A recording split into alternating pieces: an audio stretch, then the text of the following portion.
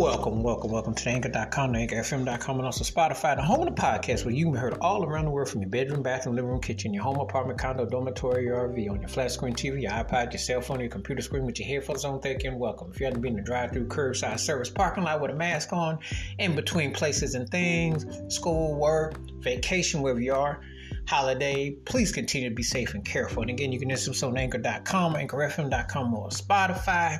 Appreciate your continued support. And now on with the episode. In this episode, I'm talking about Paul McCartney and Wings and Goodnight Tonight. And this song, I hope I said it, don't say goodnight tonight, but goodnight tonight, however you want to word it. People who are aficionados and fans of Paul McCartney and Wings and Paul McCartney's solo career know this is song because not only that distinctive chorus, but let's just talk about that ridiculous jamming funky bass line. You know, when you're known as one half of one of the greatest songwriting tag teams ever, and you're considered one of the greatest writers ever, sometimes your other talents get kind of obliterated because people tend to because that is a big part of us. It's always about the song. So it says so much when you aren't, known for your other talents. But make no mistake about it, Paul McCartney is one of the, I'd say one of the 50 to 100 greatest bass players I ever heard. Because it's such a distinctive tempo and tone. And he's underrated. The people in the know he can groove. And when you hear the groove and the thump and the range on this particular song, I mean, it is such a distinctive groove. It's so pulsating. Some of the things that I liked about his solo career was his distinctive bass grooves in his music.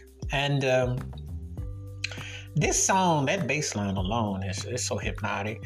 It's almost like it takes you to a smoky bar jazz and blues type of 30s, 40s. It was this very haunting melodic tone. The chorus, it was just such a distinctive flavor. And I like the new agey synthesized usage, but I like the groove of it. I mean, it's just such a meticulous piece. And I like the way he sings it. It takes you back to the 30s, 40s, Cab Calloway-ish smoky bar jazz clubs. And it definitely had that renaissance and nuance about it.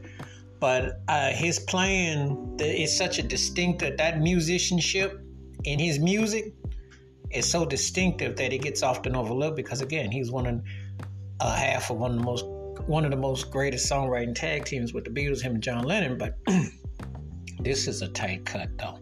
Wash your hands, keep your mind clear, watch out for another. And please give me your thoughts and takes on Paul McCartney and Wings' Goodnight Tonight and how this song stands out in his vast catalog. And I mean, the guy's got a big catalog of songs.